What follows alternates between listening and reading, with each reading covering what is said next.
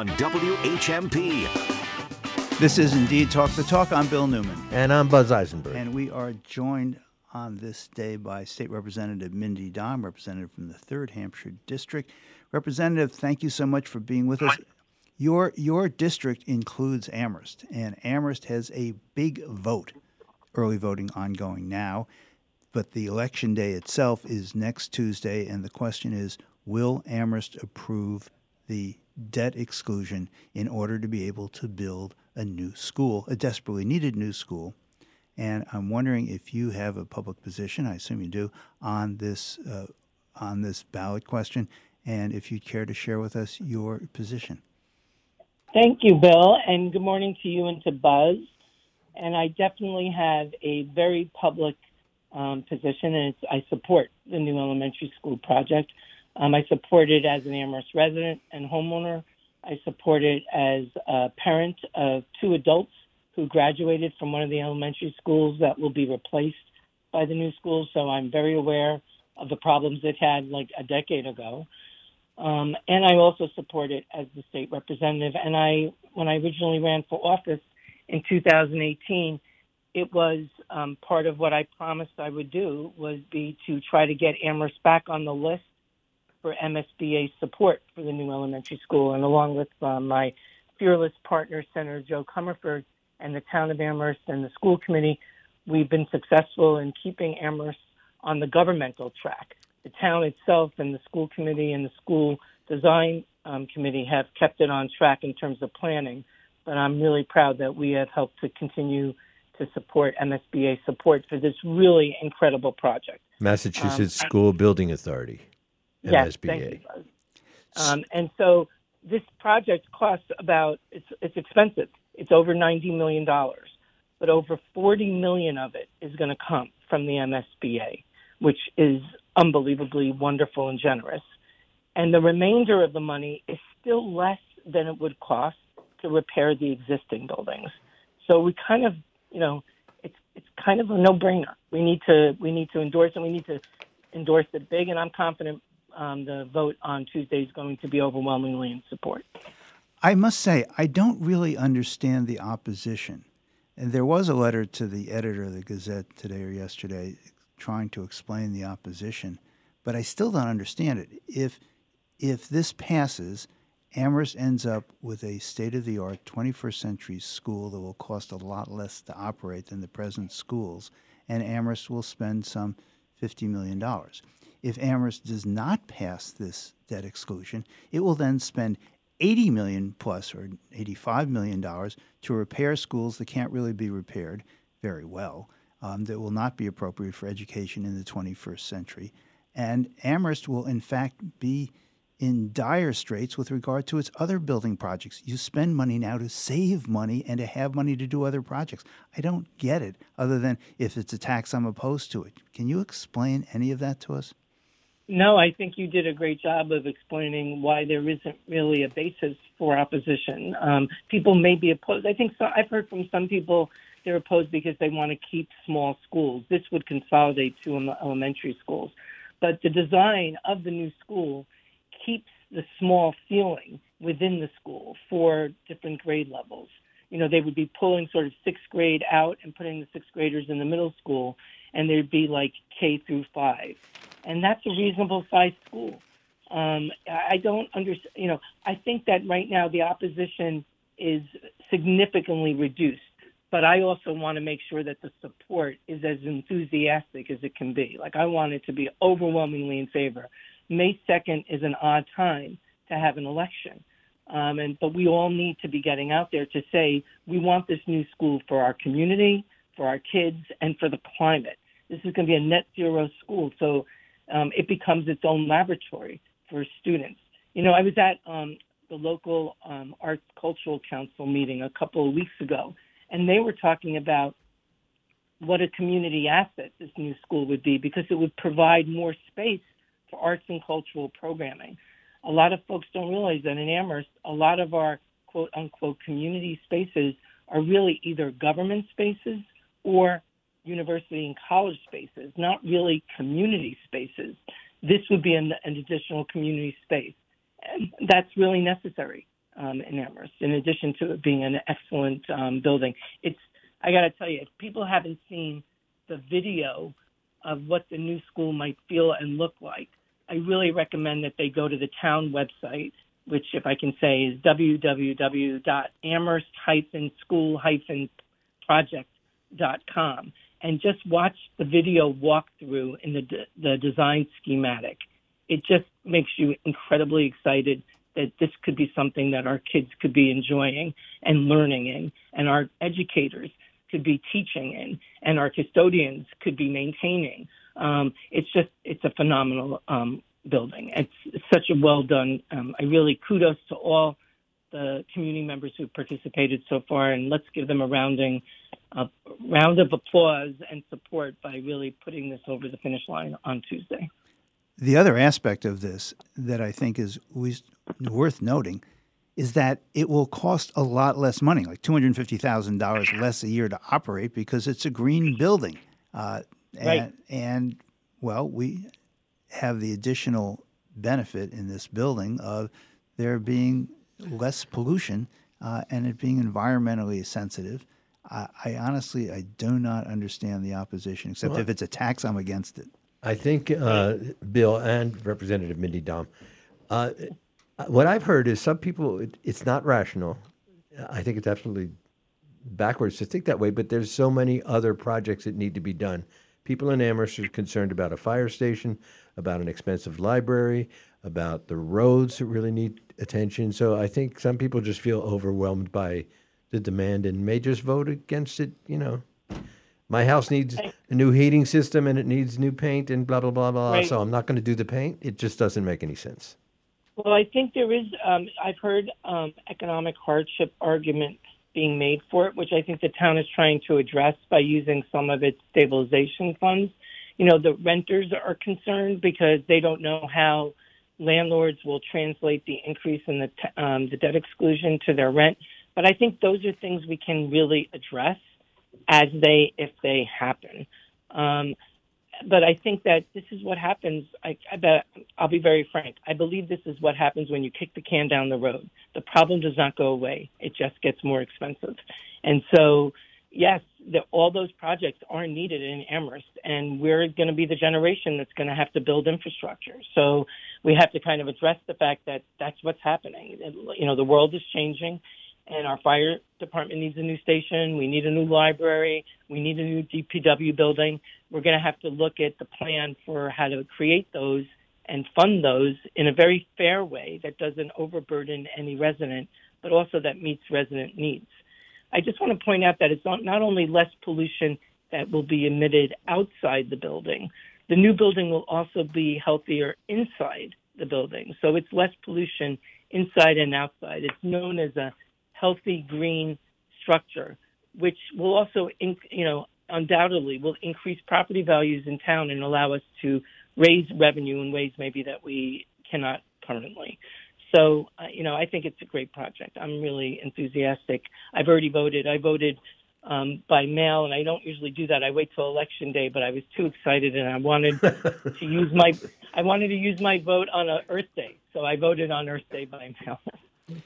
I think it's also worth noting that there is this counterintuitive aspect of this project, which is if you spend money on this, there will be more money for the other projects, not less, like $45 million more, because the cost of repairing the schools is actually higher than the cost of building a new school. And to repair the schools, the state is not going to give Amherst $40 or $45 million, which it will do for the new school.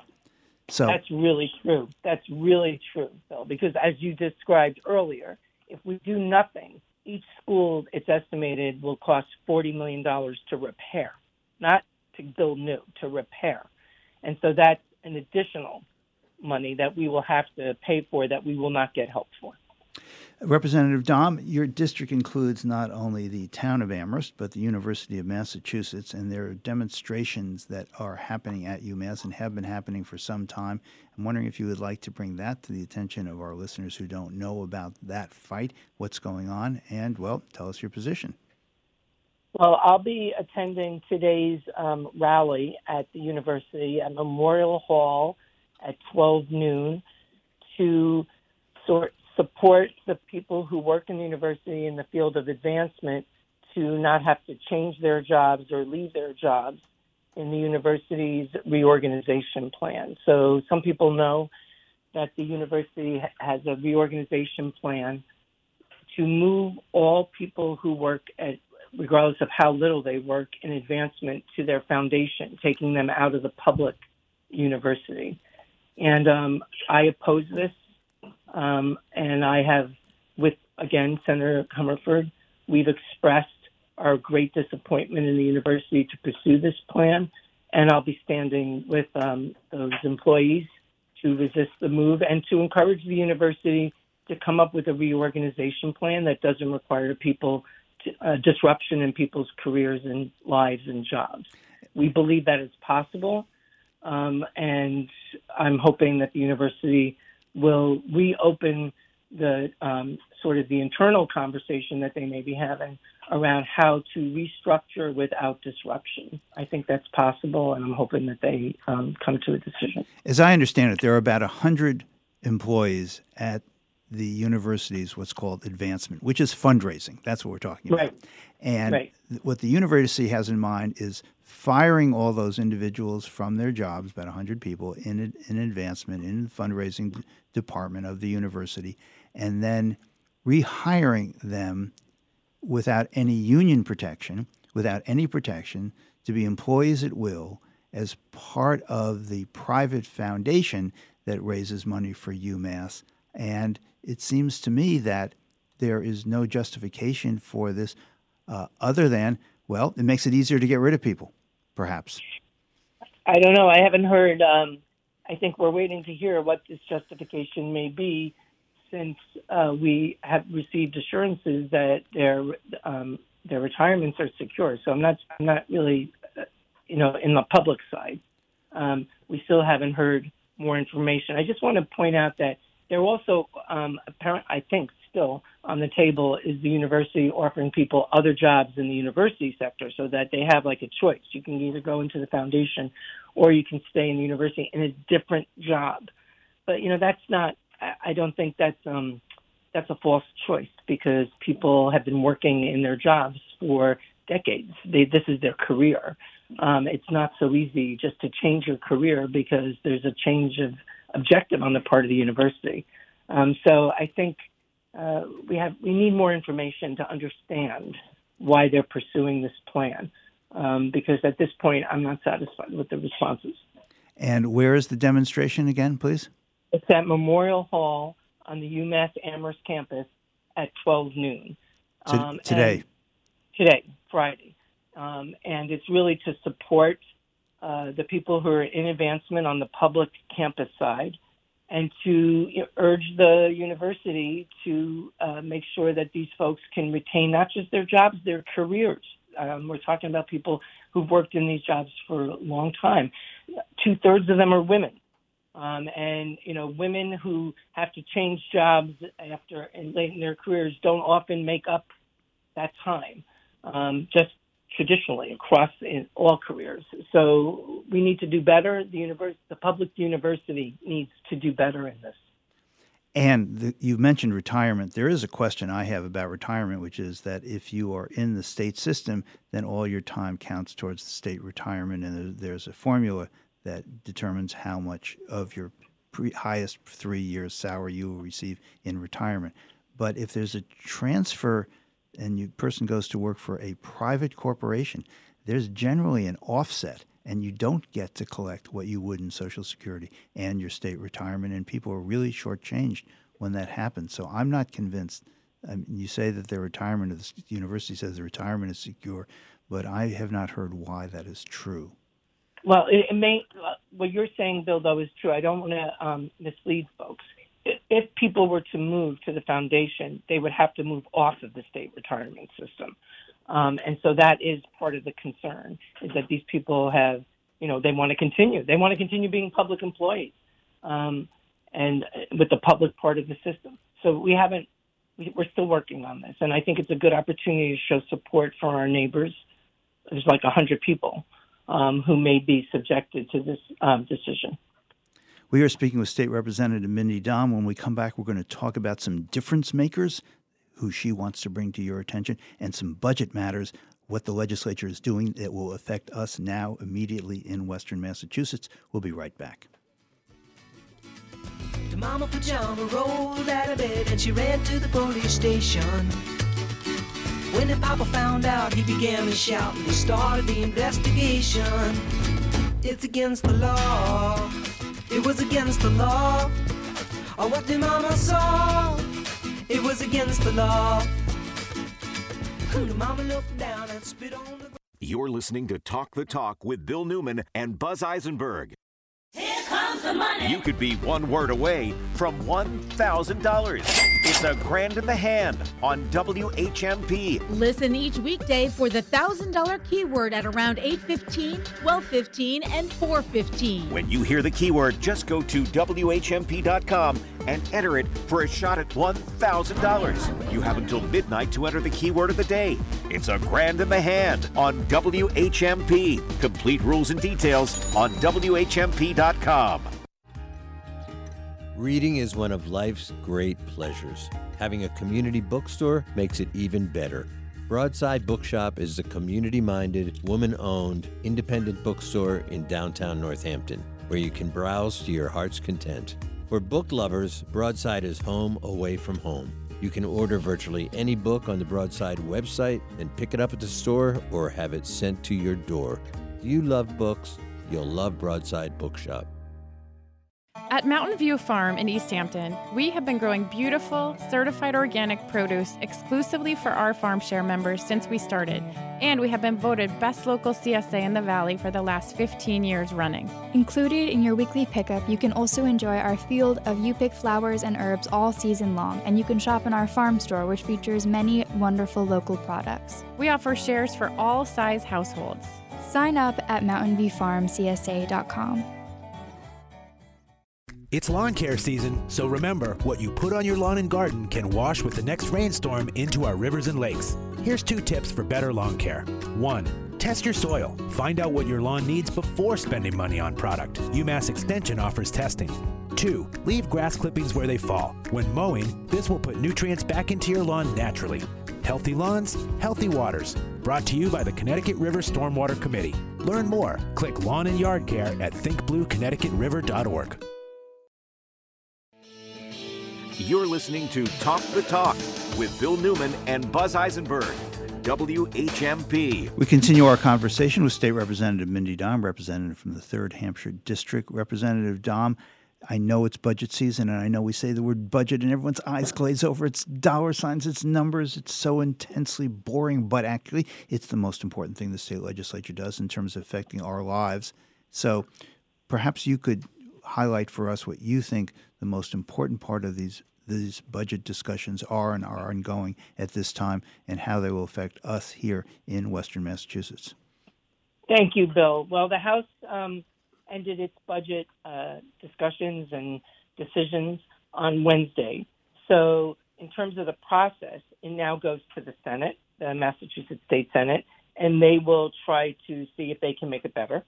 And they will also add their own preferences for different kinds of things. They may change dollar amounts for certain issues, and they'll come up with theirs probably by the end of May. We'll have to come to agreement on a single budget. That'll happen throughout June and maybe into July. And then we present a budget that the House and the Senate agree on to the governor, Maura Healey, and she will have an opportunity to either veto certain pieces of it or sign it as a whole. And we'll hopefully have a budget. We're supposed to, I think, have it by July 1st. That has not happened since I've been there. It usually takes a couple of weeks into July, if not the whole month. But it will cover July 1 through next June 30th. Some aspects of this budget that you're concerned about that will be a fight, perhaps? No, I hope not. I love this budget. I think this budget... You love a budget? Oh, my goodness. I do. I love this budget, and I'll tell you a couple of reasons why. Yeah, please. I mean, it's not perfect. We've left a lot of room for the Senate to make it better, absolutely. But one of the things it has in it that was my number one priority was making universal school meals free for the year next year. So as you may know, during COVID, we provided school meals and it was for everybody. You didn't have to prove anything. You didn't have to show anything. We just said, you know what, every student deserves a meal when they get to school. It makes them better learners, and it also removes any stigma from who needs it, who doesn't need it. And we continue that through this fiscal year, seeing the great benefit to it, that kids weren't being stigmatized, that everybody was getting fed. It's important for everybody to get fed, and treating meals like we treat, chalk, books, pens, paper. And so there was a big effort to extend that next year, and it's expensive. It's about I think in the budget, it's about $160 million for next year. But this is a priority, because what it does say is it says every student deserves to have their nutritional needs met so that they can be better students. It removes stigma, because we're not picking and choosing who should get, who should not. We're not relying on people pulling together the paperwork to document quote unquote need. We're saying every student deserves it.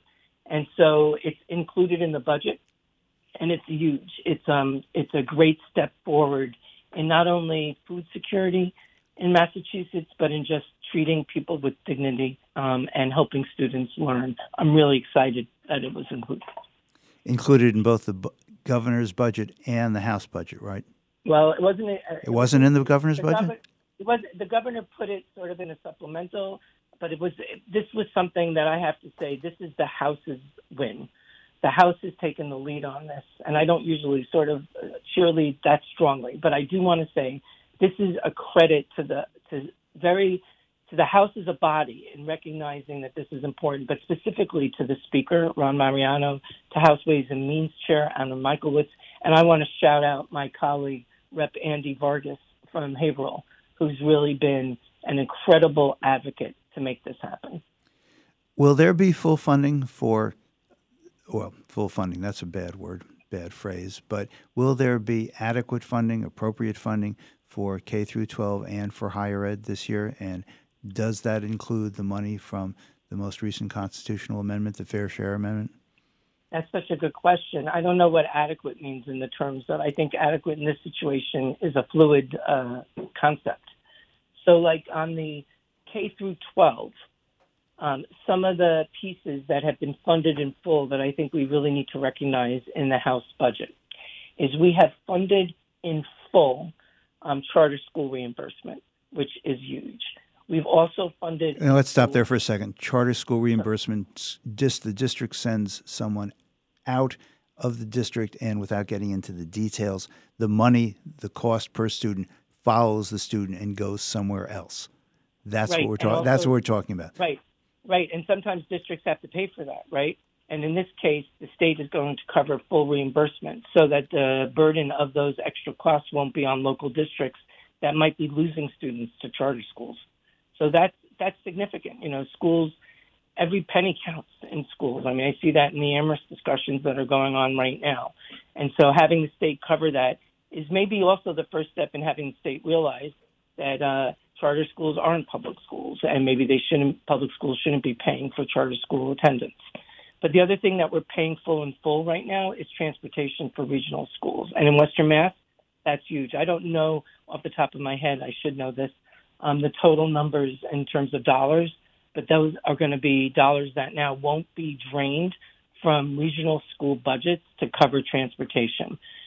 We still need to do a better job, quite frankly, with covering special education costs, but I think that'll happen. It's interesting because I think I will post later on, if people are interested, on my Facebook page, the ways that we're spending the Fair Share Amendment on schools for next year's budget, which are quite significant. We're covering a lot of great efforts.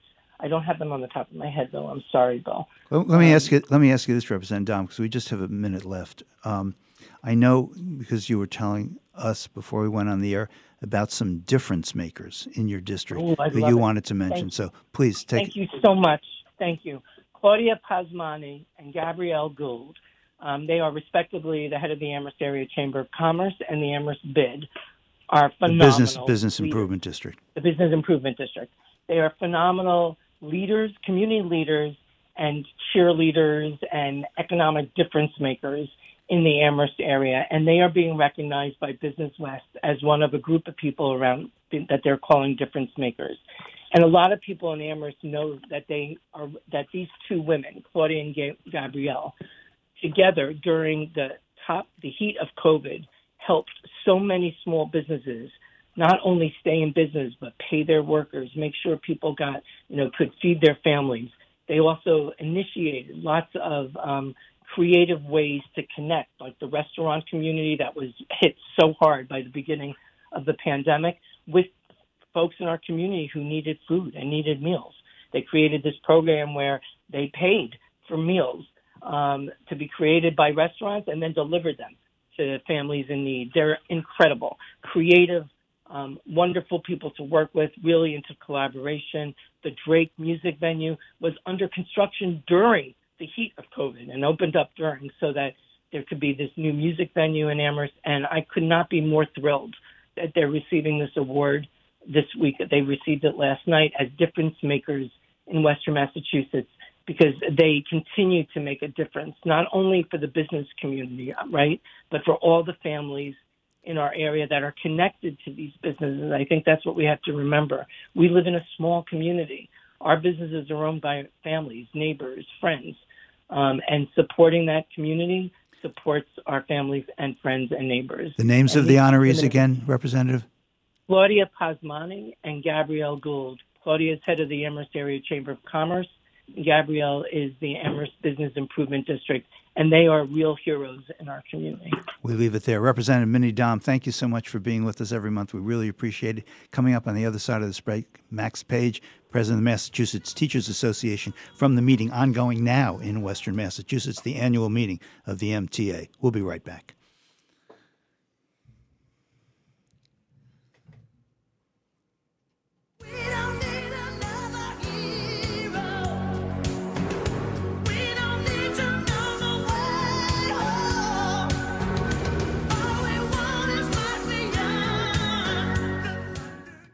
This is Talk the Talk with Bill Newman and Buzz Eisenberg.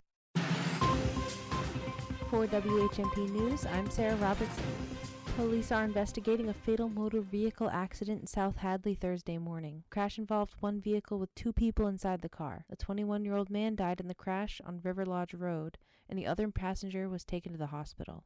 Police say the accident occurred around 7:50 a.m. after a sedan veered off the road into a tree for reasons still to be determined by state police. A bystander pulled the unidentified driver out of the car, and he was transported to Bay State Medical Center, where he was pronounced dead. The other young man in the vehicle had to be removed by South Hadley firefighters and received non-life-threatening injuries. The state's highest court has ruled that criminal cases against the former superintendent and former medical director at the Holyoke Soldiers' Home can resume, a year and a half after a Hampton Superior Court judge had dismissed a grand jury indictments against them. The Supreme Judicial Court ruled 5-2 Thursday that the Superior Court judge had erred in dismissing the indictments against Bennett Walsh and Dr. David Clinton back in the fall of 2021. The Attorney General's office, which was at the time headed by now Governor Maura Healey, had appealed the lower court's decision to the SJC. Walsh, who was the superintendent of the Soldiers' Home, and Clinton, who was the medical director, were charged with elder neglect for their alleged failure to provide services or treatments to veterans at the Soldiers' Home during the 2020 COVID-19 outbreak, in which more than 70 veterans died. The ruling returns the case to the Hampton Superior Court. A new petition will come before Leverett voters on Saturday at the annual town meeting. The town of Leverett will be asking for legislative support to allow permanent non-citizen residents the ability to vote. In the town's most recent warrant, Article 29 asks to see if the town will vote to petition the state legislature to grant non-citizen permanent residents the ability to vote in all Leverett town meetings, elections, and actions, and to serve on elected boards and committees. This news update in Spanish is brought to you by our friends at Holyoke Media.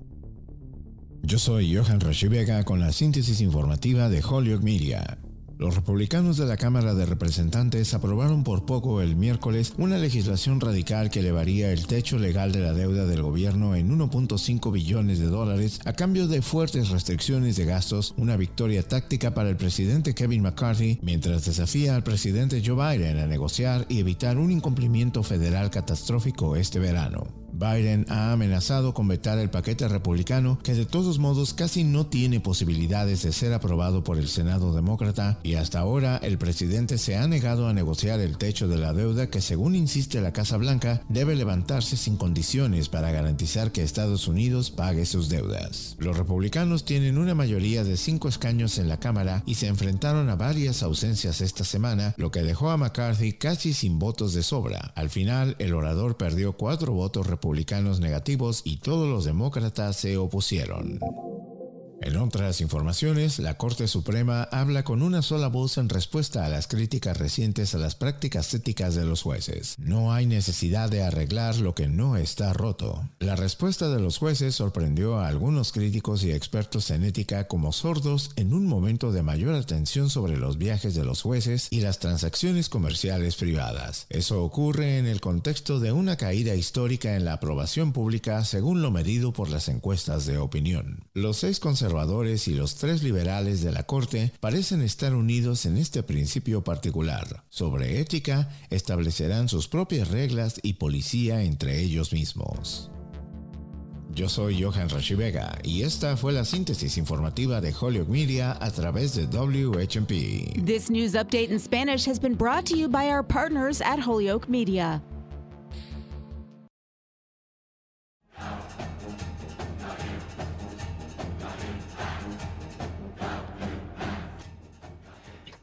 This is our regular segment, Your State U, with Max Page, who is the president of the Massachusetts Teachers Association, who is in Western Massachusetts today. The annual meeting of the MTA is in Springfield, Western Massachusetts. Is this a first, Max? And what are you doing there? Well, let's see. We are having, yes, Bill, this is a first. This is the 178th annual meeting of the Massachusetts Teachers Association. We were founded in 1845, and now we are the largest union in New England, 115,000 public school and college and university educators in Massachusetts. And every year, right around this time, we have an annual meeting in which we debate all kinds of plans for the future and the issues that we're confronting, and of course, pass our budget and other kind of items directing what we should focus on the coming year. There will be about 1,000 members in person at the Mass Mutual Center in Springfield, as well as members online. We're doing this hybrid this year. What are the major issues? What are the plans? Well, we have before us, coming out of the incredible Fair Share Amendment victory, that is the millionaire's tax that we all passed, the MTA leading on that in November. Now we're fighting to make sure the money gets spent in good ways for public schools and colleges, high quality, debt-free public higher education, living wages for paraprofessionals, more funds for our greening of our school and college buildings, and many other goals. So that's funding on the funding side. But we're also fighting to end high stakes testing, the high stakes punitive nature of the MCAS system that is detrimental to our curriculum to all students, but especially students of color and students from working class districts. We're fighting for fair retirement for retirees. We're talking about the right to strike, which is illegal for public sector workers in Massachusetts, and we have a proposal to fix that longstanding problem. And of course, we're trying to pass something called the Cherish Act for public higher education. This is a blueprint for high quality, debt-free public higher education for every resident of the Commonwealth. We were just speaking with State Representative Mindy Dahm, who praised the budget. Do you praise this budget when it comes to support for K through 12 and for higher ed? You know, budgets are huge budgets, $50-something billion budget has lots of good in there. And so certainly there's one of the highest spending on Chapter 70, the basic investment in K-12 schools. There's additional funds that are proposed for K-12 out of the Fair Share Amendment set aside. So they've created this fund now for all the revenues from the millionaire's tax are going to go to one fund, pretty much split equally between public education and transportation, roads, bridges, and public transportation. And there's, of course, wonderful things in there that have been proposed for K-12 education, but the House budget is far below in terms of what the governor proposed to spend for public higher education. And obviously Rep. Dom and Senator Comerford and others here, where public higher education is so central to our life and our economy, that's disappointing. And so we are working very hard for the Senate to do much better on investments in public higher ed. And I will say one of the big failures of the House budget and frankly the governor's proposal was including hundreds of millions of dollars of tax cuts for the 1%, which is really appalling our members. There's lots of anger out there that they would take our victory on the Fair Share Amendment and try to return some of that to people who need it least. And how do you really feel, Max? Well, I mean, it's just, we're going to work on this, and we have allies in the Senate, including Senator Comerford, who's really going to work very hard to soften that blow. There are good tax cuts that were made for renters, for elderly, for working class people, people taking care of disabled family members or children. That's all good. But the idea that we would spend $400 million returning money to the 1% is just unacceptable. And we're going to be working all the way to when the budget gets signed to get rid of that. Max Page, why do you think the governor, I've been surprised at her position in that regard. Why do you think she's including that tax break in her proposals? Well, I will say that the governor during the campaign did talk about tax cuts, that she would do tax reform. And we, the MTA, the Raise Up Mass Coalition that was behind the Fair Share Amendment, proposed all kinds of reforms, including closing corporate loopholes and other things. We were stunned that she would do so much for the 1%. And I'm really not sure. I think there's an instinct of kind of allegedly balancing things out. Well, I endorsed the Fair Share Amendment and we got that passed, and now I have to do something for the 1%. There's not a balance in this society. There's 1% and there's the 99%. So, and even with the passage of the Fair Share Amendment, we have only made our state's tax system fairer, not completely fair at all, but fairer, meaning the top 1% are paying roughly the same percentage of their income that the lowest 10% are now paying. So that's an improvement, but that's not nearly where we want to go. And if we're talking about competitiveness, which is the word of the day, how do we remain competitive as an economy? What you do is you invest in public education, you invest in transportation, you invest in healthcare, you invest in housing, which is decimating working and middle class folks in this state, not give back money to the millionaires and billionaires. Max, you're in Springfield, and we'll let you go back to the conference and the meeting of the Massachusetts Teachers Association, of which you are the president. I'd like to know, was there pushback at all for having your annual meeting in Western Massachusetts?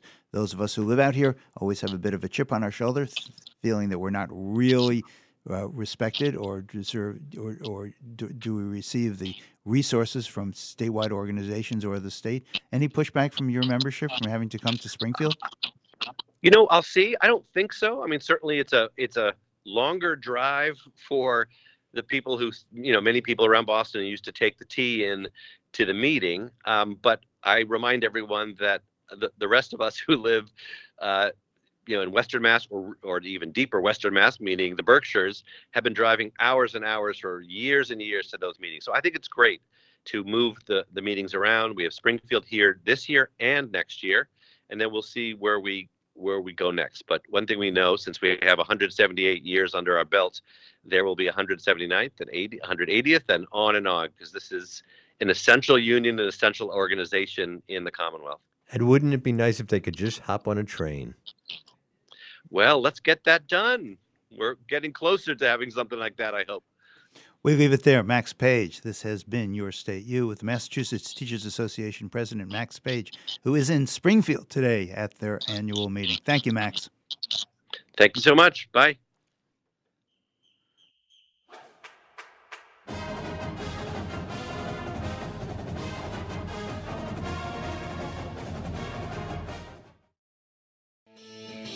You're listening to Talk the Talk with Bill Newman and Buzz Eisenberg, WHMP.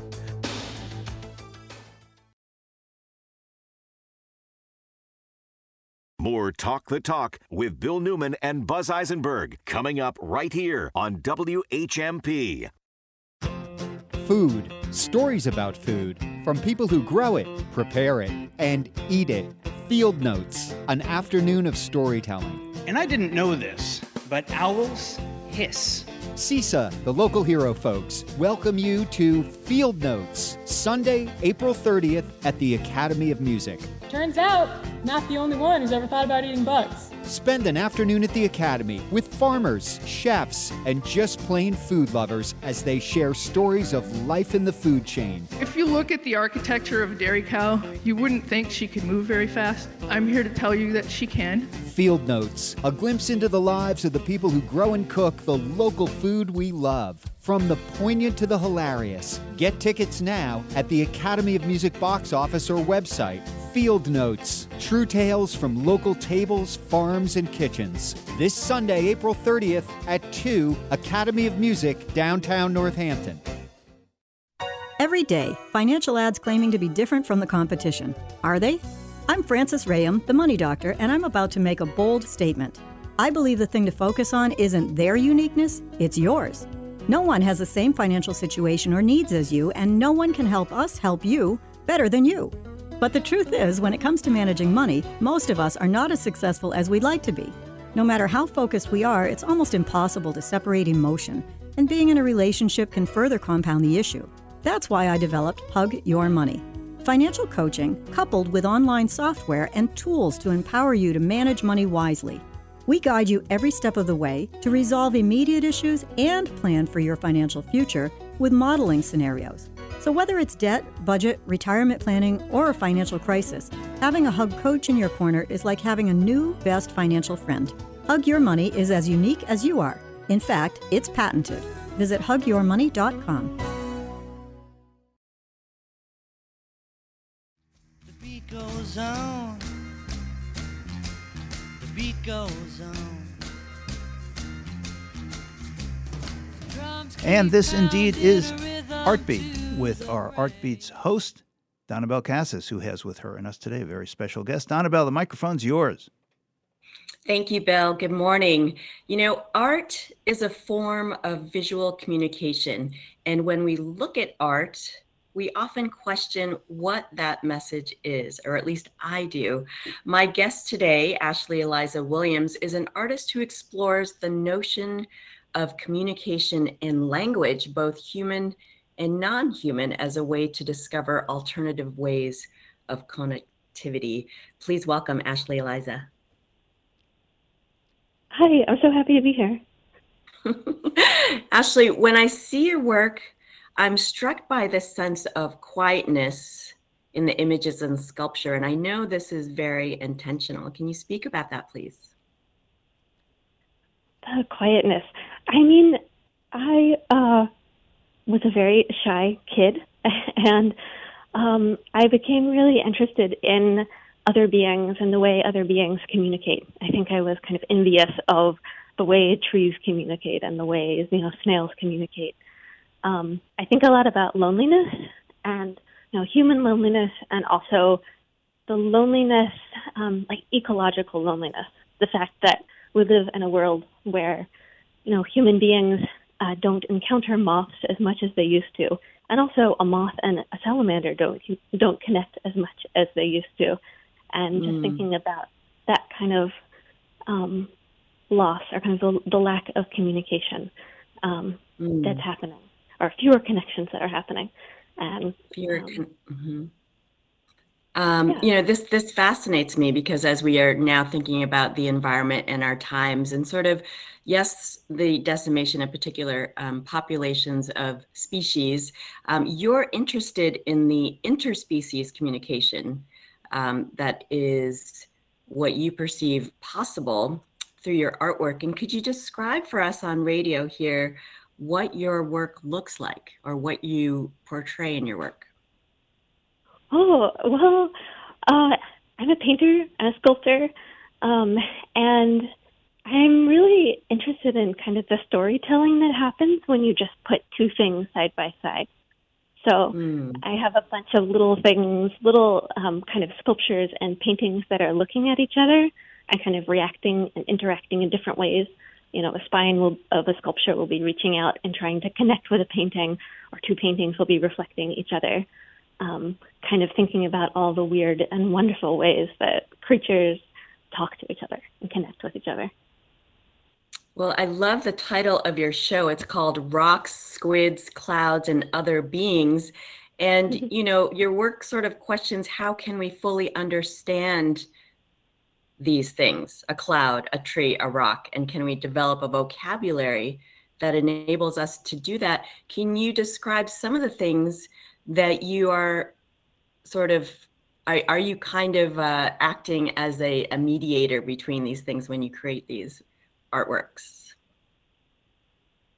I think I'm curious about the question, like what is language, what is connection, what is communication? And I think there's something, like one of the most hopeful things about humans is that we want to understand other beings, that like a scientist will spend their entire career trying to understand, a single kind of salamander that's living on a single rock, in a corner of Argentina. And so, yes, I'm curious about that question. Like, why do we desire that, and what does it look like when we try? And like the weirdness of the failures. Like I keep trying to understand rocks. Like I spend time with rocks, and they're very hard to understand. So they're quite stoic, aren't they? They're quite stoic. Yes. And so yeah, I think that most of the things that I do are communication attempts and communication failures. But I think there's some beauty in that too, like miscommunications, attempts and tries, and that like desire and longing in that. Well, it's interesting that you mentioned science, because your work looks like you are holding experiments in your studio. There's documentation, there are studies, there are, ways in which you record what you see, and you actually work with scientists. Can you talk about that? Oh, thank you. Yes, I've been working with scientists for a long time now, and my partner is a scientist, and I am interested in the visual language of science. I've been thinking a lot about footnotes and field notes, and a lot of my paintings have, footnotes at the bottom. And I've been thinking about the ways that scientists need to cite their work, the citations that are at the bottom of a paper, and wondering about like what it would look like if artists did the same thing. Like, what if, as part of our work, we had to cite not only all the people who have influenced us, but also all the creatures. The snails that we encounter, or the animals we pet on the way to the studio, or the tree that is a part of the painting surface we're working on. So. Yeah, I mean, the amount of detail that I see in your work, I know lichens are something that you definitely study. And when you come up and see these forms in this show at Pulp in Holyoke, you are actually looking at documentation. It feels like you're looking at documentation, and it really strikes me how much of a curious observer you are in that way. And so could you talk briefly about some of the work with scientists that you've done recently?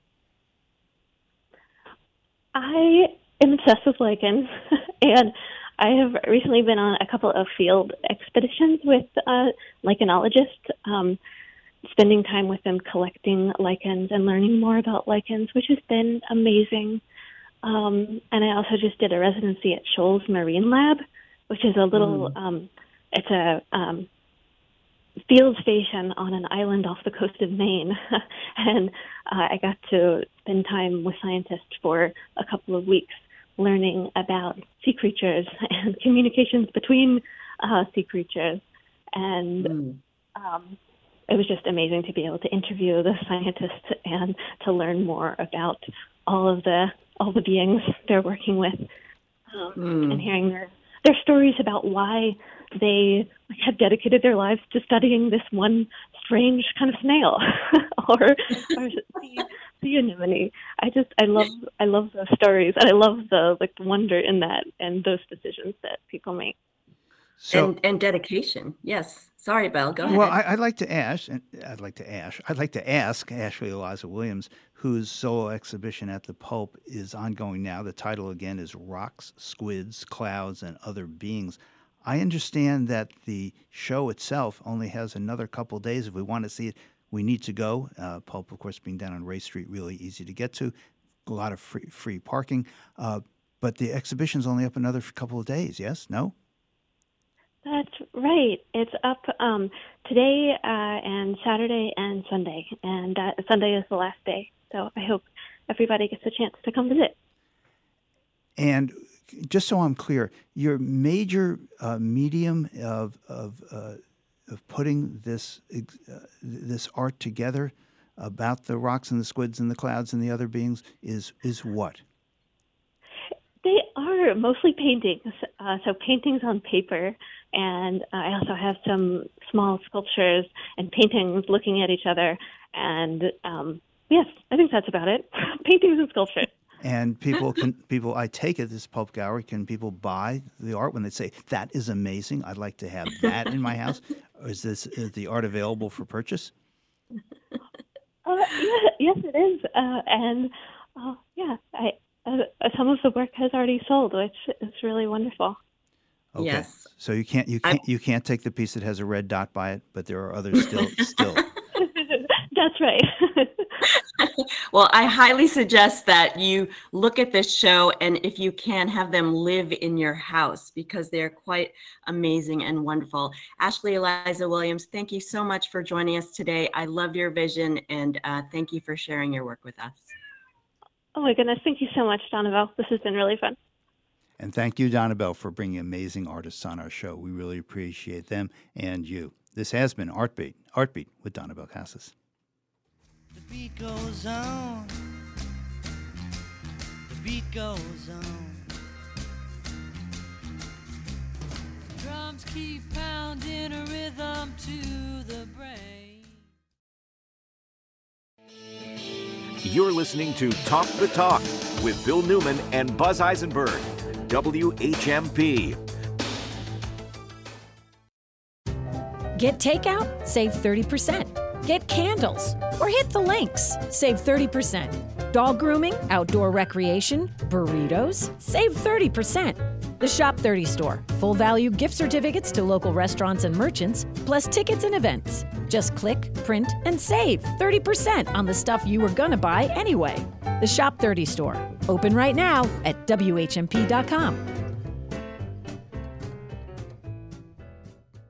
Would you like a better world? It's as easy as grabbing a hammer and building a home. Pioneer Valley Habitat for Humanity builds strength, stability, and self-reliance through affordable home ownership in Hampshire and Franklin County. It's not a handout, it's a hand up. Habitat homes are built with donations of material, land, and services. Future homeowners and volunteers create a partnership with Habitat for Humanity to build a home, strengthen our neighborhoods, and create a legacy for our community. Help transform the world. Volunteer and support Pioneer Valley Habitat for Humanity. pvhabitat.org. WHMP Northampton and WRSI HD2 Turners Falls, WHMP.com, a Northampton Radio Group station. It's 10 o'clock. It's the country. Correspondent Wendy Gillette has our top story. A Utah judge will consider today a request from Planned Parenthood to delay implementing a statewide ban on abortion, scheduled to take effect next week. The group operates 3 of 4 clinics in the state that provide abortions. In Nebraska, a 6-week abortion ban failed to advance in the state legislature.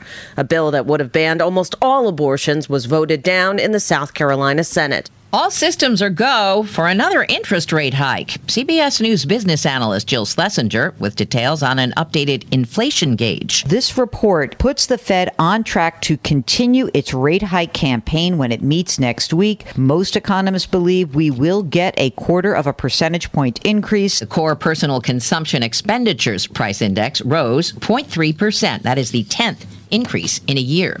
In Ukraine, Death and destruction after Russia fired more than 20 cruise missiles, killing at least 19 people, including 2 children. Many of the victims were in an apartment building in central Uman. Officials in Kyiv say Ukraine's Air Force intercepted 11 missiles and 2 drones headed for the capital. A tornado hit the Florida Panhandle, ripping off roofs of homes, uprooting trees. The same system dumped hail on parts of Georgia. The Weather Channel's meteorologist Stacey Abrams says the rising Mississippi is causing problems elsewhere. Water is inundating homes and businesses on the riverbanks of multiple states, including Iowa. The cause of the flooding? Melting snow from a winter that broke multiple records. We've got about 20 inches of water in the basement. You're on the water, so you have to take the good with the bad. The days of diesel-powered trains could be numbered in California. The state's Air Resources Board has approved a first-in-the-nation plan to cut emissions by banning locomotive engines more than 23 years old.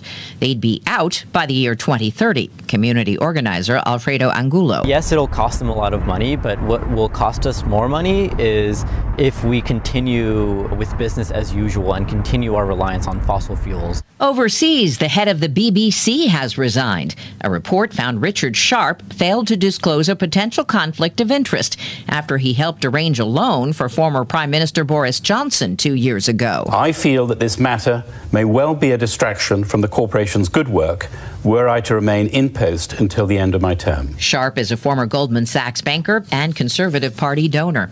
Dow up 31. This is CBS News. Streamline how you hire with Indeed. Their powerful hiring platform makes it easy to attract, interview, and hire candidates all in the same place. Visit Indeed.com/credit. My brother-in-law died suddenly, and now my sister and her kids have to sell their home. That's why I told my husband we could not put off getting life insurance any longer.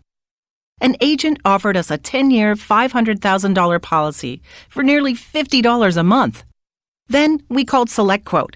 SelectQuote found us identical coverage for only $19 a month, a savings of $369 a year.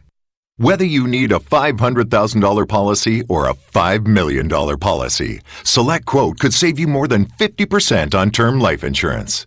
For your free quote, call SelectQuote at 1-800-330-1991.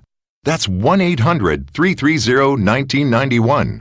Or go to SelectQuote.com. That's 1-800-330-1991. SelectQuote.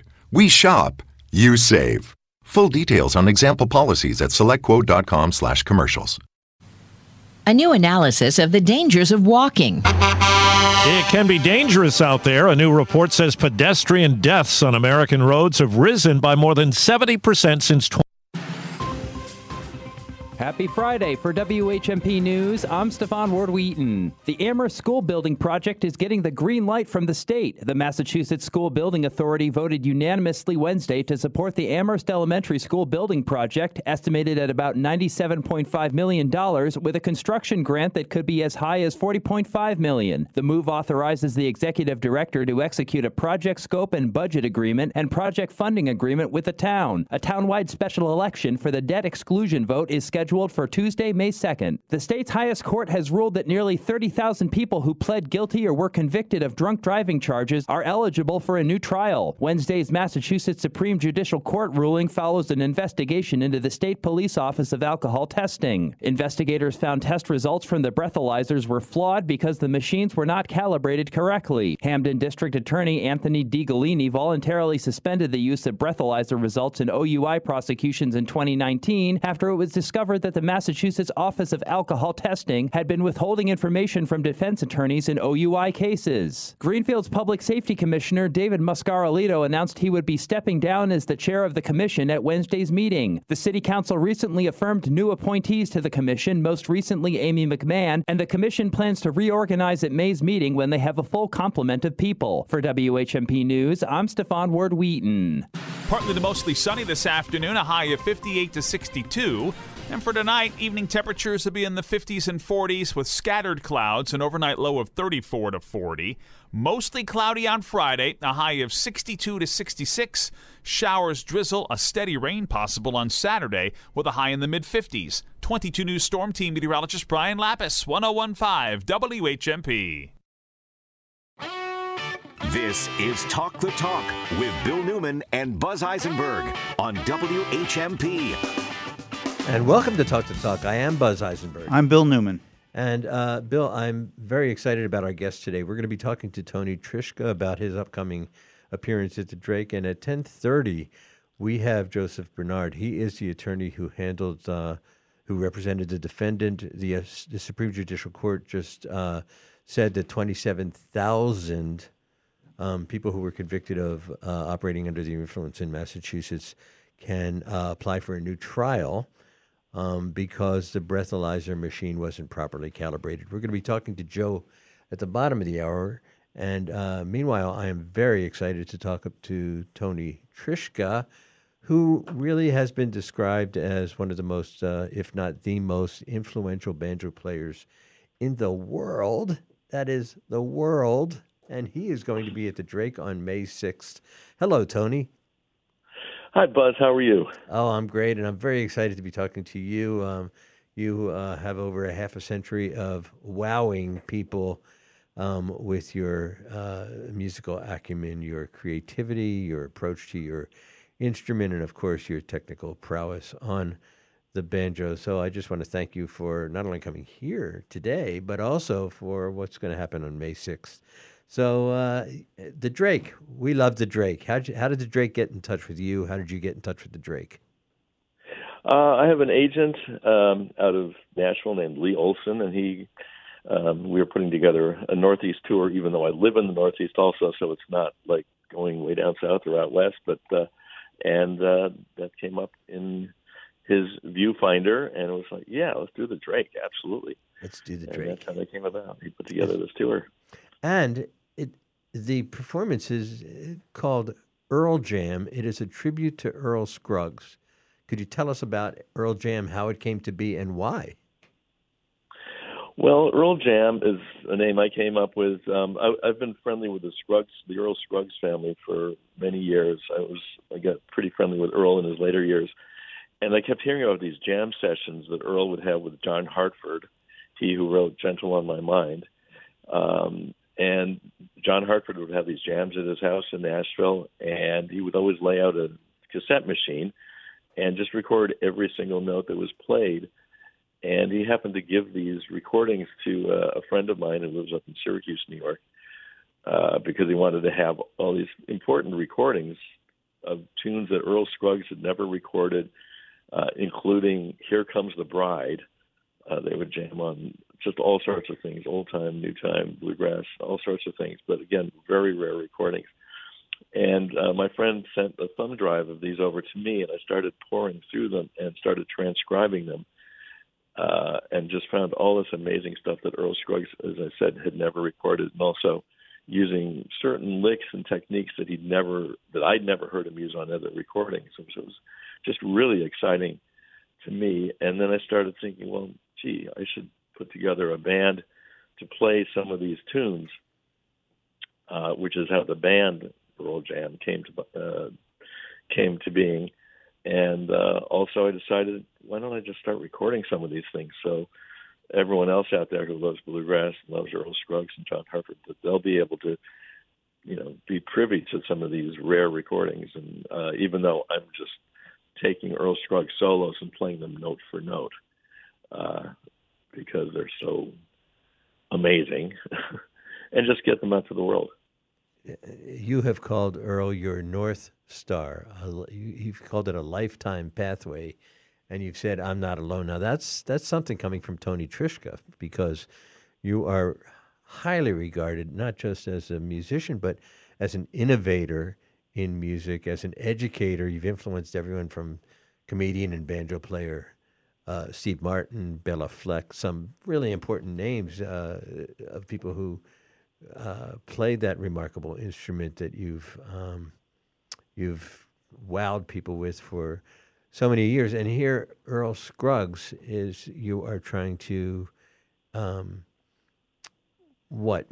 concretize his music, even music that nobody's ever heard, for the ages. It's a pretty lofty ambition, isn't it? Yeah, I mean, I'm not,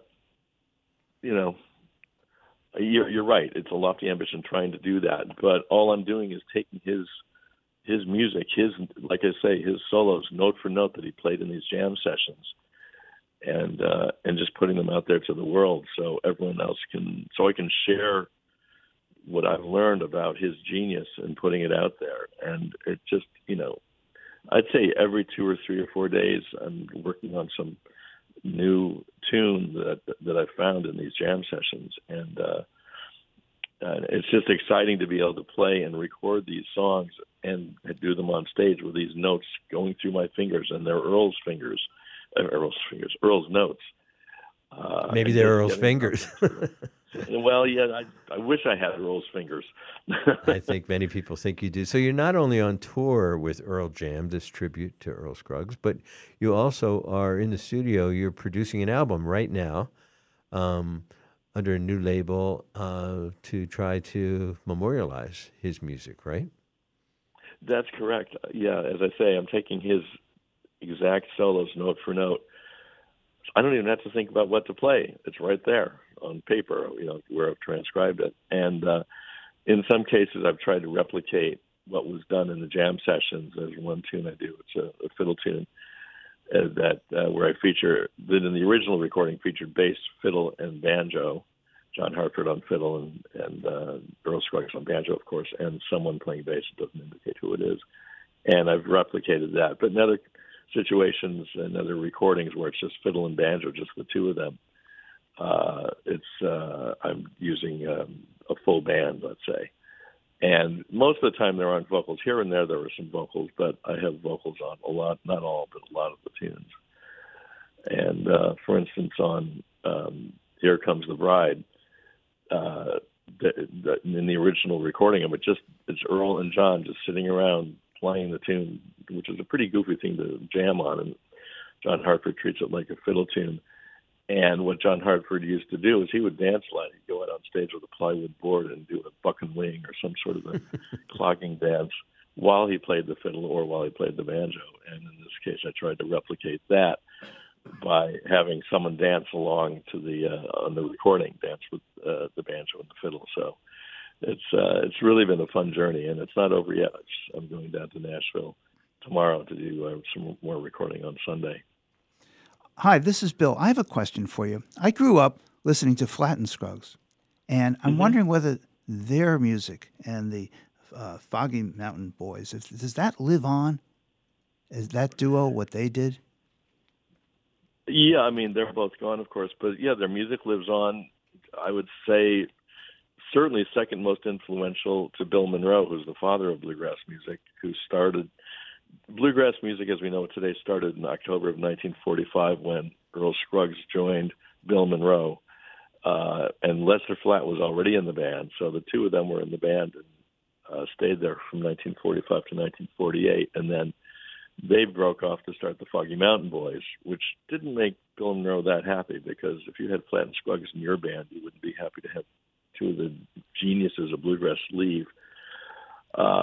And so between them and Bill Monroe, and in some ways you could almost say that Flatt and Scruggs are more influential because Earl's wife, Louise, was their manager starting in the 50s. And I was friendly with her, and she would say that people would call up Earl's house, Louise's house, and say, hey, I'd like to speak to Earl. Louise would answer and say, oh, what's it about? And they'd say, well, I'd like to book Flatt and Scruggs. And she would say, oh, well, you can talk to me about that. And the person would say, oh, well, I'd rather talk to Earl. And she'd say, well, you talk to me or you don't get Flatt and Scruggs. And for a woman to be managing Flatt and Scruggs back then, managing anybody in the business sense, was really remarkable. And she had a lot of headwinds to fight. But she was the one that got Columbia Records to put out The Ballad of Jed Clampett with Flatt and Scruggs when it was such a hit on television. And on. She positioned them in many different ways to be very popular, more popular than Bill Monroe. And so I'd say they had a profound influence on bluegrass music, which continues to this day. I don't know what has happened with COVID and post-COVID in San Francisco, but there was an amazing festival called Hardly Strictly Bluegrass that went on for years in the Bay Area, and it just blew away the city. 6 stages, hardly strictly bluegrass, but a lot of bluegrass. I'm wondering if you could Right. talk to us for a bit about how bluegrass has influenced all other genres, or so many other genres of music that we listen to and just accept as part of the American songbook at this point. Wow, you're throwing me a curveball here. I have to think about that. I don't think I've ever been asked that question before. I know hardly strictly bluegrass. I got to play there a number of years ago when actually Earl was actually at that very festival that I was at, and it's a fantastic festival.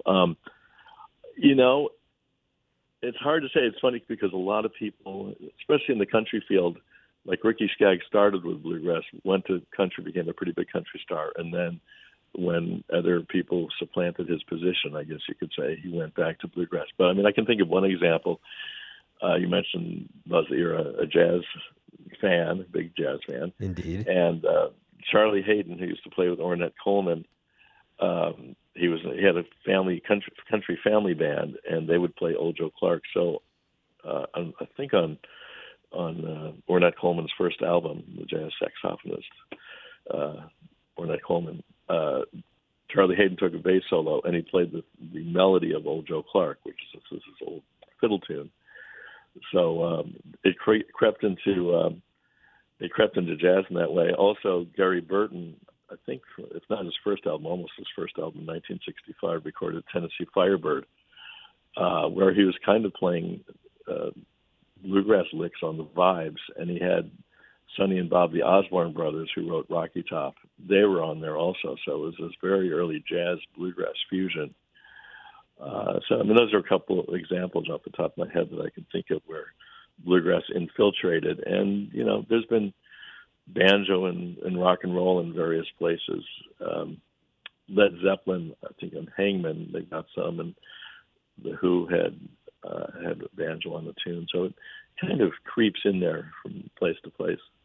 Well, it is. We are talking to Tony Trischka, and he is known by many as the father of modern bluegrass, and some have called him the most influential, if not among the most influential, banjo players in the world. He is a musicologist, which is evident just talking to him today, and he's going to be appearing at the Drake on May 6th. He is going to be doing a tribute to Earl Scruggs, which he is calling Earl Jam. We're going to be back. We have more to talk about with Tony Trischka right after this. Blue moon up, Kentucky, keep on shining. Shine on the one that's gone and left me blue. It was on a moonlight night, the stars is shining bright, and they whispered from on high, your love is said goodbye. Blue moon up, Kentucky, keep on shining. You're listening to Talk the Talk with Bill Newman and Buzz Eisenberg. Hi, Tom Hartman here. Be sure to join me noon to 3 Eastern Time, Monday through Friday, right here on the Tom Hartman Program. Occupying the media 3 hours a day, 5 days a week for We the People. On 101.5, 1400, and 1240. Join me noon to 3 Eastern Time, Monday through Friday, right here on the Tom Hartman Program. WHMP.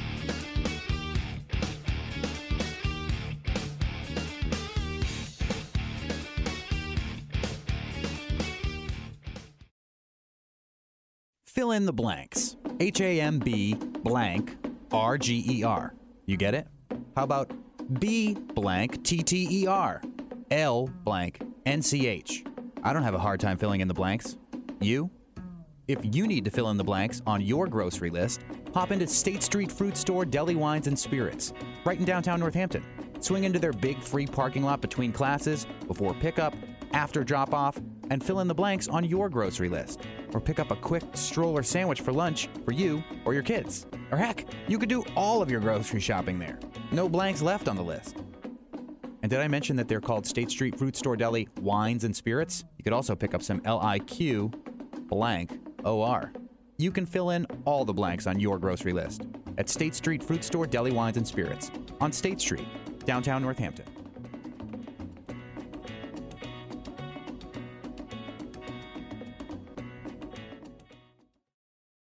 The last place any of us wants to end up is the auto body shop.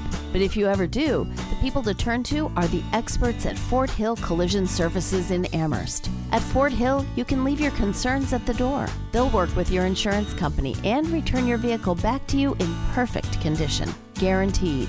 Look, you love your car. Fort Hill Collision Services will love it too.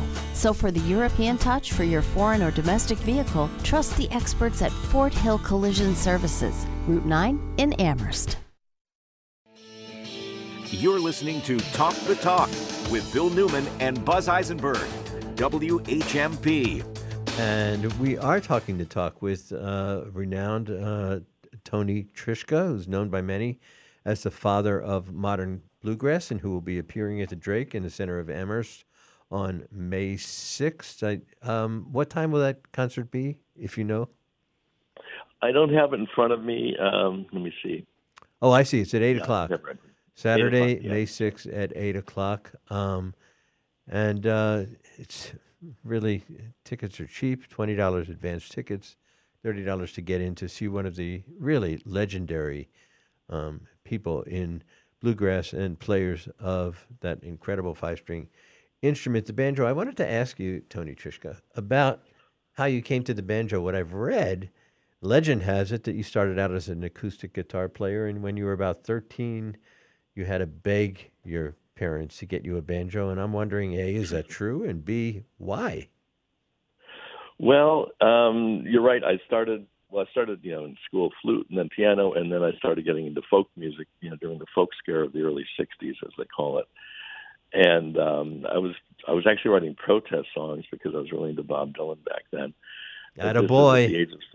I was at the age of 13 doing that, and even got to meet Bob Dylan when I was 14, which is another story. But I just happened to hear a group called the Kingston Trio from out in California, who were really popular and had Tom Dooley, and a song called the MTA, which is a song about the Metropolitan Transit Authority in Boston. And there was a banjo solo in there that just blew me away by their banjo player, Dave Guard.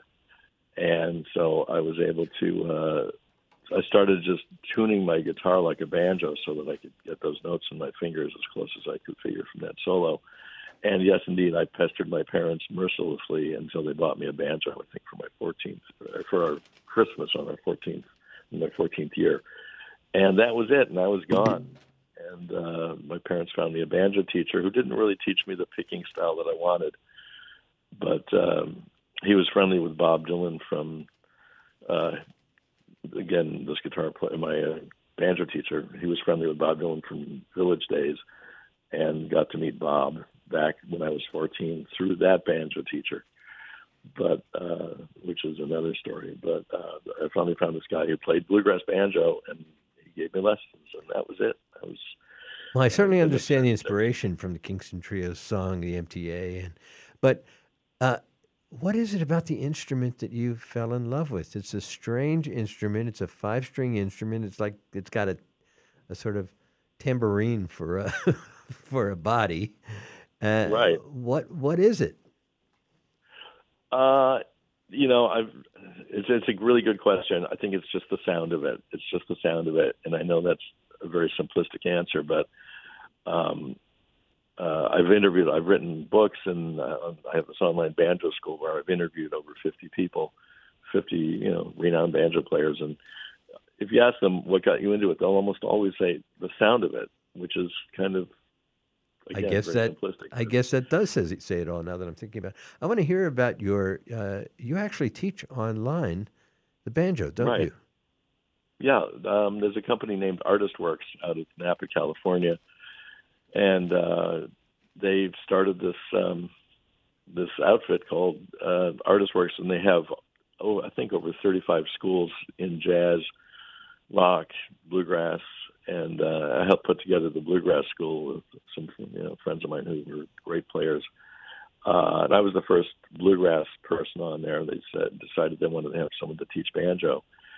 And I have over 300, it's called the Tony Trischka School of Banjo. And I've got over 300 lessons, filmed with, 3 camera shoots and that sort of thing. And I've got over 50 interviews with people like Steve Martin and Bela Fleck, who is just one of my favorite banjo players in the world. And, you talk about influential. He's really influential with the Fleck tones and all sorts of amazing things that he's been doing. Well, in a couple of minutes we have left, I don't mean to embarrass you, but so many people say that you've had such an influence on so many banjo players and on bluegrass itself, that you are an innovator. I don't want to, embarrass you, but what is it that makes people find you so influential? What's different about Tony Trischka's understanding and approach to bluegrass music? I think in the early 70s, or let's say in the late 60s, we sort of thought we'd heard that Bill Monroe was creating a new kind of bluegrass, but we never found out what that was. And without trying to, I was playing with these folks in New York City named Andy Statman, Kenny Kosek, Stacey Phillips, people like that. And we all were coming out of bluegrass, but we were listening to Hawaiian music, in some cases Jewish music, jazz. I was really into like fusion music with Mahavishnu Orchestra and Chick Corea, Return to Forever, Weather Report, groups like that, and listening to John Coltrane, Miles Davis. And not that I was a jazz player at all, but those influences were coming into my fingers and into my heart and soul, I guess you could say. And when I would start writing tunes, that the idea that, well, we can break down boundaries and it doesn't have to be just this one way. And again, coming out of the late 60s with the Beatles and everything that they did and all those other musicians. So it was just taking bluegrass and pointing in a new direction, I guess, without even thinking about that that's what we were doing. And when my first record came out, it would get these somewhat wilting reviews in the traditional bluegrass press. And Bela Fleck, to name one person, had that first album, and when he was 16 years old, started taking lessons from me. And, almost immediately I could see, okay, this guy's really got it. And he would, anyway, it's that sort of thing. And a lot of people didn't like it, but there were other people that really were influenced by it. Oh, we can try to do different things with this music. Well, and I think there's a lot of people who are indebted to you, both as musicians, but also as fans. You have, for over 50 years, entertained and enriched the lives of so many. It is Tony Trischka we've been speaking with. His Earl Jam tribute to Earl Scruggs will be on full display at the Drake at a very modest entrance fee. It'll be on May 6th at 8 o'clock. You could go to the Drake in Amherst and purchase tickets, and you really should. The guy is really a generational musician, and I feel so grateful that you spent time with us today, Tony Trischka. Thank you, Buzz, and thank you, Bill. It's been just a real pleasure, and I so appreciate the time. And break a leg. Today. Break a leg next Saturday. Okay. I'll try not to, but thank you. Okay.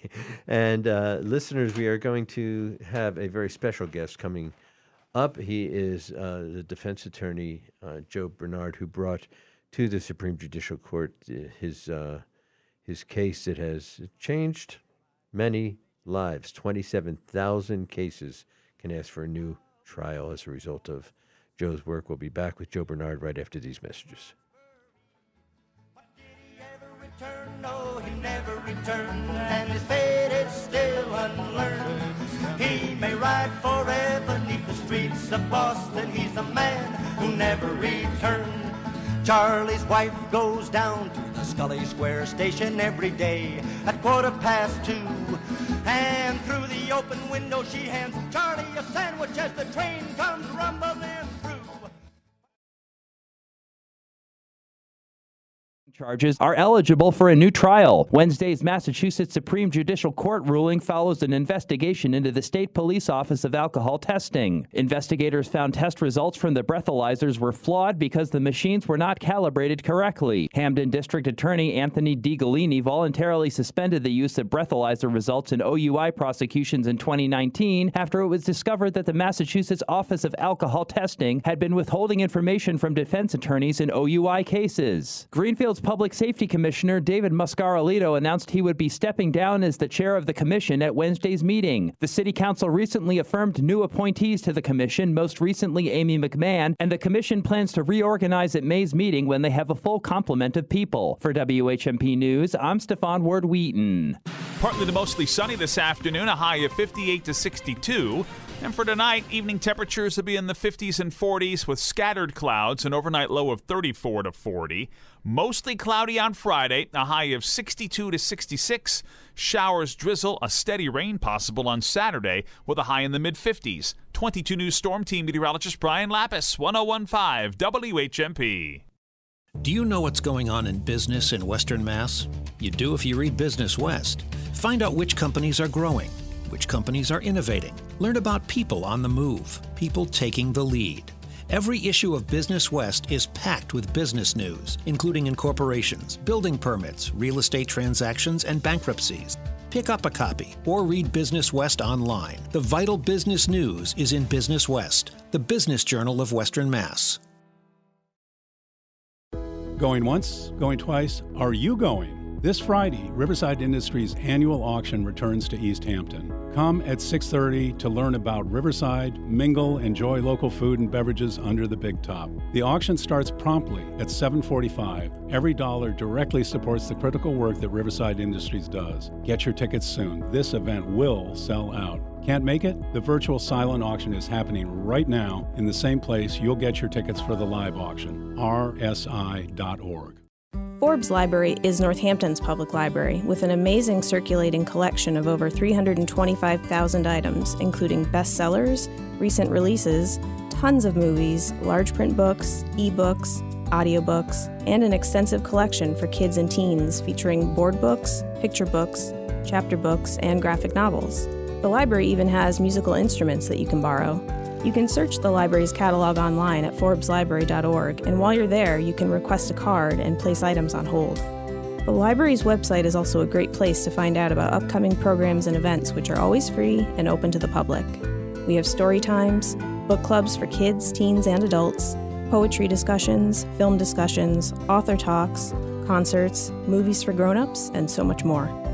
Visit ForbesLibrary.org for more information and like us on Facebook, Twitter, and Instagram to keep up with all the latest happenings. It's your library. Make the most of it.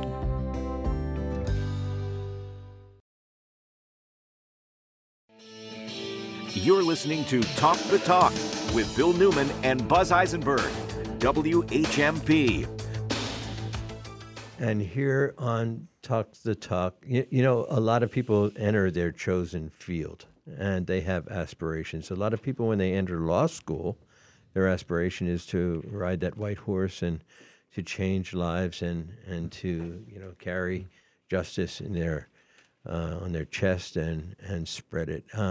Sometimes we end up taking paths that we didn't expect when we had those grandiose imaginings when we started out as young law students. But in fact, every once in a while, someone really does have the kind of impact on the world that you dream about when you're in law school. One of those people is in studio here with Bill and with me. His name is Joseph Bernard. He is an expert criminal lawyer and in particular has been working on operating under the influence cases for many years, as well known as any lawyer in Western Massachusetts in that regard. And he scored this past week a major win, not just for his client, whose name is Lindsay Hallinan, but for tens of thousands of other litigants in criminal court here in Western Massachusetts. Joe, thank you so much for joining us.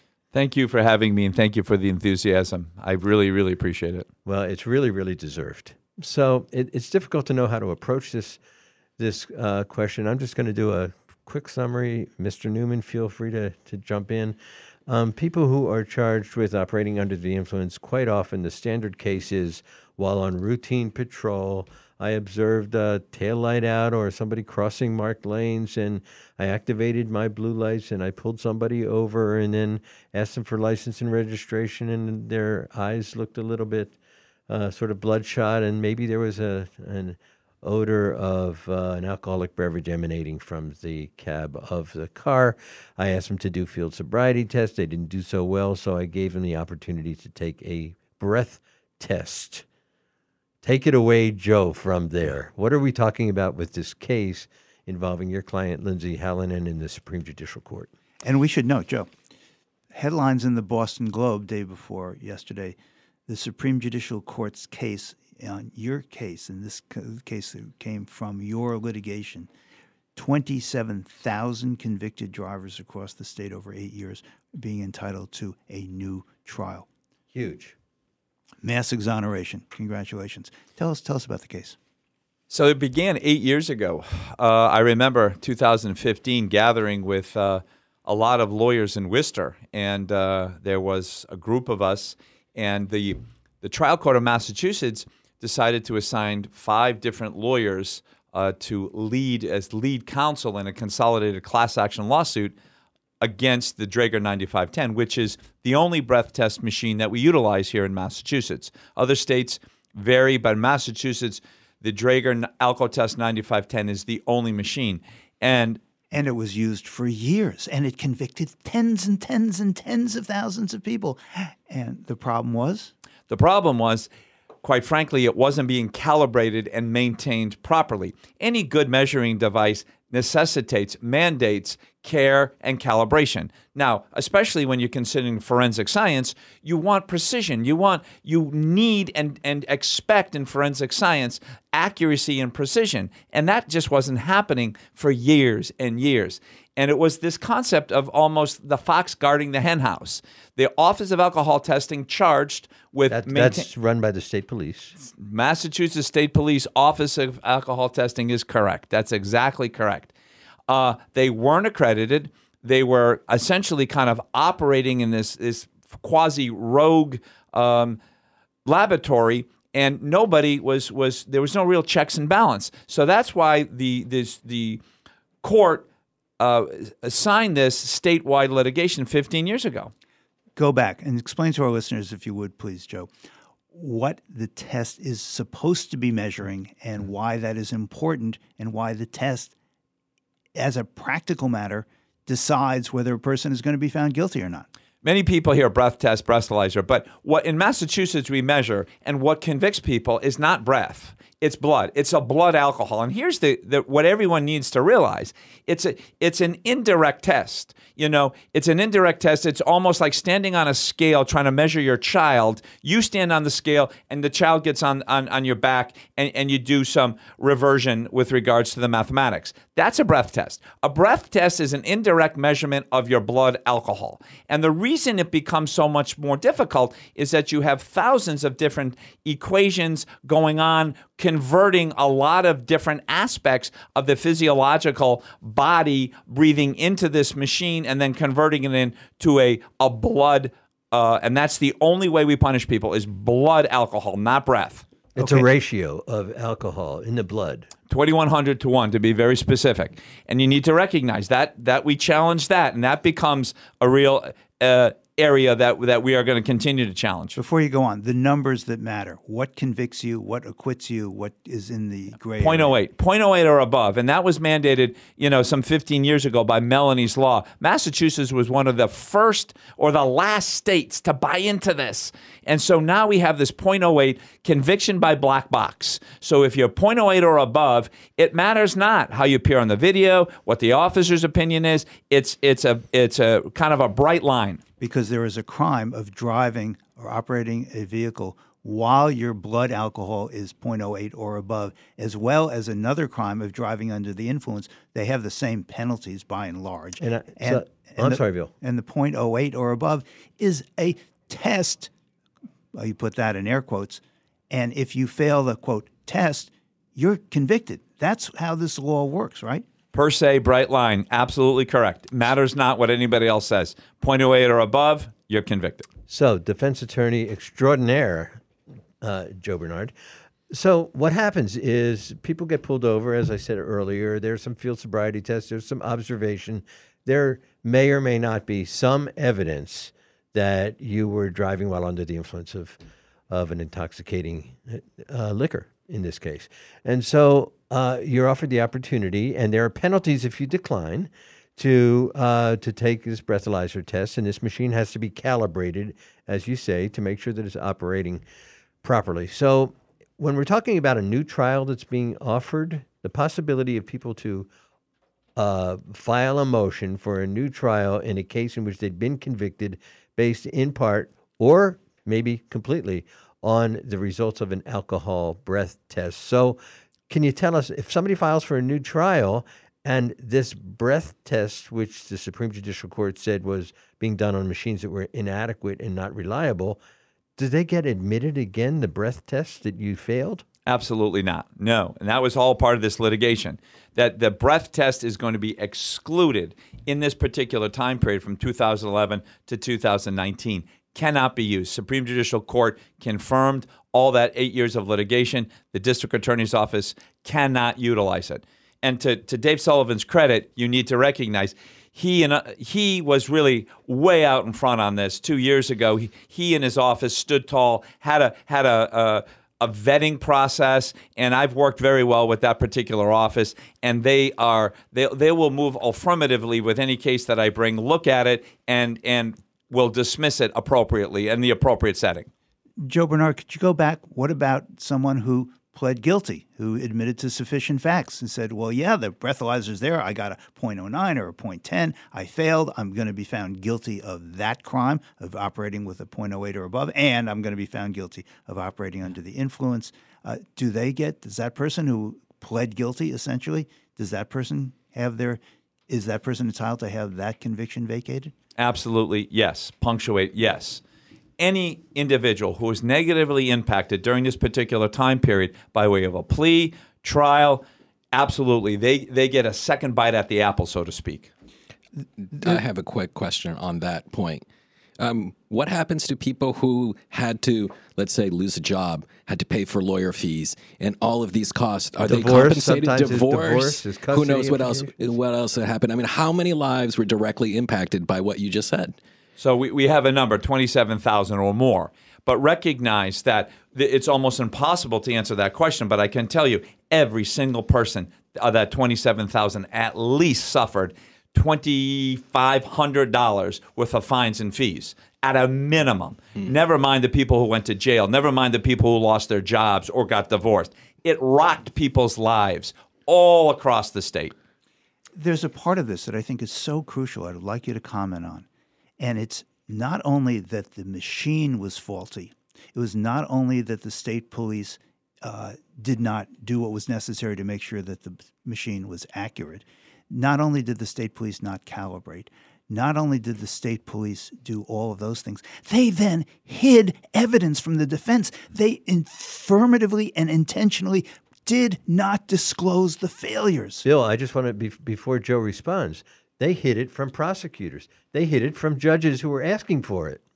Joe. That is correct. And I really want to emphasize that the prosecutors, in their defense, had no idea. The judges had no idea. And that's one of the reasons why the Supreme Judicial Court is saying what they're saying. This wasn't ineffective assistance of counsel. Everybody was operating in the dark. Because the state police, by omission, were intentionally lying to prosecutors, to judges, defendants, and defense lawyers. The state police, for years. Yes? My hand is up. Bill Newman, Joe Bernard. I'm listening to, that's actual fraud. That's actual tampering with evidence. That's actual obstruction of justice. Should the people responsible be prosecuted in the state police organization? Well, and maybe the Department of Public Safety. It's not actually tampering with the evidence. It's failing to disclose the exculpatory evidence, I think. What do you think, Joe? It's a little muddy simply because we weren't provided with particular pieces of evidence that was so crucial for this $1 million 2-week experts around the world hearing that we had. And the most crucial piece of evidence were these failed worksheets. They didn't identify them, and they deliberately withheld them from us. What is a failed worksheet? So here is where we are, right? And it just ties into some of what you're saying. There was a culture, a dysfunctional culture with this particular lab. And unfortunately, a culture of deception and hostility against judges and prosecutors and defense lawyers. So what happened in this particular case was I learned through science that protocols are kind of the building block of any measuring device, that you have to have a particular recipe to calibrate a machine. And without that recipe or protocols, you cannot appropriately calibrate the machine. So I kept coming in, Judge, we need the protocol. And it was about 2 weeks before this hearing was going to take place. And finally, the Office of Alcohol Testing said, in court, we don't have them. We have worksheets. Worksheets, I said, well, if that's what you're going to claim is your protocol, I want the worksheets. And the judge, 2 weeks before that hearing, ordered the Office of Alcohol Testing. And of course, they gave big pushback that it's too much. These are hard copies. We have to go into files. And by the way, you should have seen their filing system. Literally boxes, like banker boxes, because I saw. But it took them the weekend and they had, this entire staff going in. They presented them to us 2 or 3 days after the weekend, and they presented what they claimed to be all the worksheets that were going to be the protocols. But what they didn't give us, and they hid from us, are all the times that the machine failed. You attempted calibration, and it didn't work. They didn't give us that. They give us all. So we didn't know that. The hearing was coming up, and we moved forward with what we thought was all the worksheets. We didn't have all the worksheets. Yeah. They hid them from us. Back when I used to, I think I've done one OUI probably in the last 20 years. But back when I used to do many, many, many of them, I remember you go in, there's the machine, and there's a log. And it's kind of like somebody's medical chart where everybody who does anything, they write down the date and the time, and they sign it or initial it. This is what I did. And those logs we relied on to prove whether or not the simulator solutions that light passed through to see if the machine was going to work, and the annual calibration when the machine gets calibrated. So you're saying that these worksheets replace those logs and that they didn't even provide them to you? Yeah, that's correct. That the annual certification, which is the calibration of the machine, is crucial to whether or not it was going to be producing scientific, reliable results. And that's what we were challenging. That at the heart of the very litigation, the protocols was showing us whether they were calibrating the machines properly. And we didn't get the times that they failed. And in science, that's crucial. There's a whole body of science called root cause analysis. The failures. This is from the Daily Hampshire Gazette story today. The SJC case stemmed from a lawsuit in which the state police were required to turn over worksheets documenting the effectiveness, and we should note the ineffectiveness, of the breath tests. According to the Globe, 11 worksheets indicating a failed calibration were turned over, but it turns out what they withheld were 432 worksheets that reported failures in the annual calibration. Is that right? That's correct. I remember it like it was yesterday. I was the lawyer standing in front of that judge, and he got very upset with the Office of Alcohol Testing ordering all the worksheets. And just so we're clear, those 11 that you're talking about were buried. They never turned those over as part of the order. I know what they're saying, but that was not turned over. They were buried in another discovery request that I had made. And these 432 were identified by an electronic hit that my expert found, because anytime you calibrate that machine, you plug it in and it goes to a database. And what it took was him to take there were thousands of these worksheets, and he compared and contrasted every single time we had an electronic hit, and we missed 432.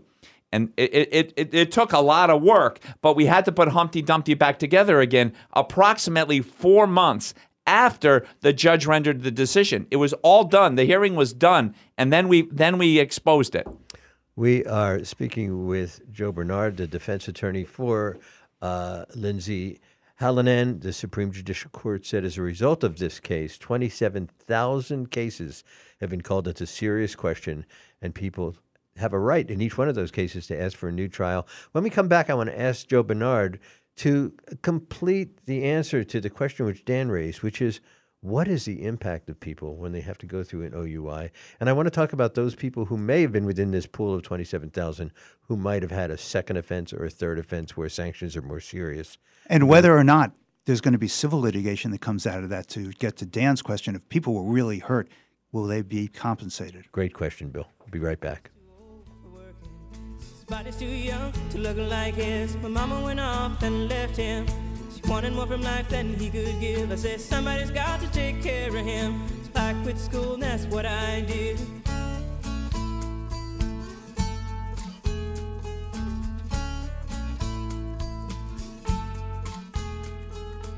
You got a fast car. More Talk the Talk with Bill Newman and Buzz Eisenberg coming up right here on WHMP. When it's happening here in the Valley, we're talking about it. For the first time in the history of the country and of the history of the United States, the Supreme Court has taken away a constitutional right. I would also describe this day as a day when women in the United States and people who can become pregnant have become second-class citizens. 1015, 1400, and 1240. We are the Valley. We are WHMP. Are you going to be growing tomatoes, growing salad greens, a big garden, or a few pots on the deck? Go to the Atlas Farm Store and get organic starter plants. Get tomatoes, get basil and other herbs. Get cucumbers, kale, eggplant, and melons. It's so easy to grow with organic plants and seeds from the Atlas Farm Store. Add color, too, with flowers and hanging baskets. Plan ahead, plant ahead, and grow all summer with the Atlas Farm Store in South Deerfield. No matter your age, love is always a hot topic. And so is love that goes south and everything in between.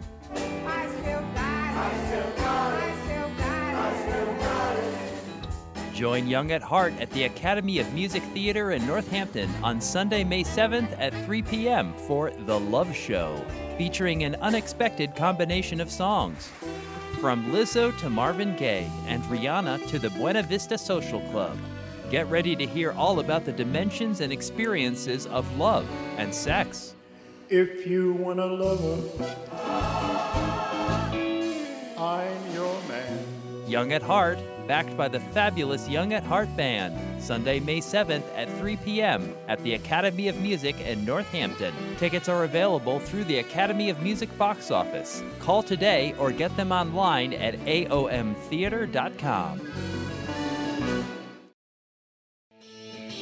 You're listening to Talk the Talk with Bill Newman and Buzz Eisenberg, WHMP. And we are back with defense attorney Joe Bernard, who is just a shining example of what happens when an attorney cares deeply enough to stare injustice in the face and ask that it be remedied in court with respect to these OUI convictions that have now been called into question by the Supreme Judicial Court because of the inadequacy of the scientific calibration of the machines that were used in these breath tests. And the misconduct of the state police. It's Can't not say just that that the enough. tests were wrong, it's that the state police covered it up. Right. It often isn't the wrongdoing itself as much as it is an attempt to cover up the wrongdoing. So before we took a break, Joe, I just wanted to sort of follow up on Dan's question, which is, what's the impact on somebody's life when they are convicted of an OUI? Well, it depends, but as I said, the bare minimum, of course, we're talking about close to $2,500 out-of-pocket fines and fees. But I've represented people and went to jail, literally went to jail.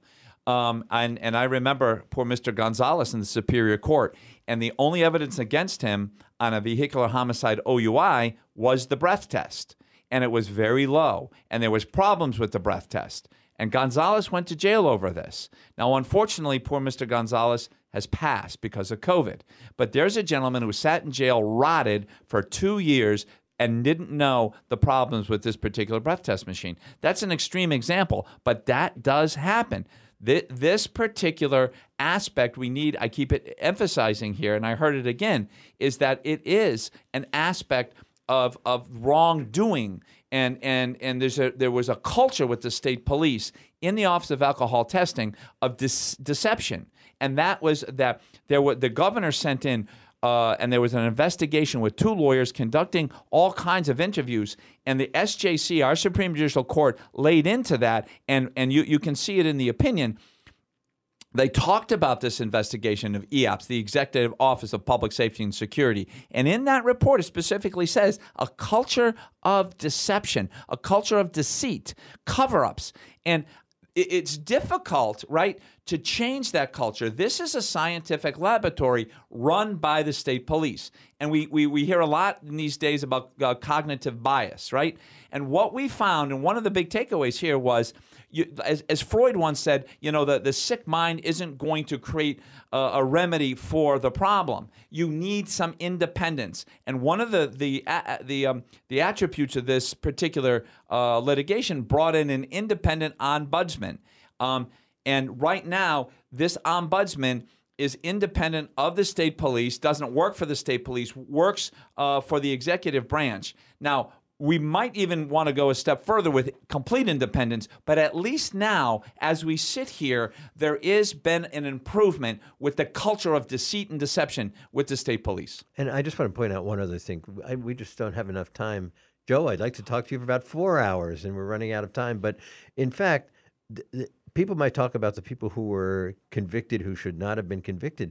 But what about those people who actually were guilty of second, third, even fourth OUIs, who now their convictions are not going to stand because of this deceit, right? Correct. Illegal, and that's what I refer to as illegal sentencing. So if somebody was a third or fourth offense, their license could be gone for the rest of their lives. It could be put in jail because of the elevated aspect of the subsequent offender. But what the lawyer needs to do is they need to reach back, examine if their particular conviction that underpins the subsequent offense is part of my litigation. They have an opportunity to reach back and vacate that and not have it be used as an elevation of license suspension or incarceration. Bill Newman, as an officer of the court, here's once again, we find that the wheels of justice they're grinding unfairly and operating to the detriment of people who don't deserve to be convicted. So, Joe, quickly, 15 seconds. Persons who were convicted between this was what years? 2011, 2019. Because now that there is a accurate breath test that's being used, yes? Maybe. It's much, much better. And I will say right now they're using it again, and there are aspects in place that make it much more reliable, yes. And those who were convicted during that time period, what should they do? File a motion to vacate, call a lawyer, but Committee for Public Counsel Services has a hotline. If they can't afford a lawyer, they can go to the Committee of Public Counsel Service and they'll get a lawyer. Anyone who loves justice, the rule of law, should be applauding this decision, should be applauding the SJC, and Joe Bernard should be applauding you. Thank you for everything that you've done. Thank you for joining us today on Talk the Talk. Remember, we're all trying to walk the walk. You're listening to Talk the Talk with Bill Newman and Buzz Eisenberg. It happens all over Massachusetts. Can you tie my shoes? In every home and every community. Be careful on your bike. Learning can happen anytime, anywhere. We'll see you at practice this weekend. And no matter how learning takes place in your family's life, DESE is there as your partner. The Massachusetts Department of Elementary and Secondary Education. Never stop learning. Find out more at mass.gov/back-to-school. Sponsored by the Massachusetts Department for Elementary and Secondary Education. The Western Mass Business Show with local dynamo Tara Brewster. Saturdays at 11 and Sundays at 2. Only on WHMP. Brought to you by Greenfield Savings Bank with offices all throughout Hampshire and Franklin counties. GreenfieldSavings.com. The Western Mass Business Show with Tara Brewster. WHMP.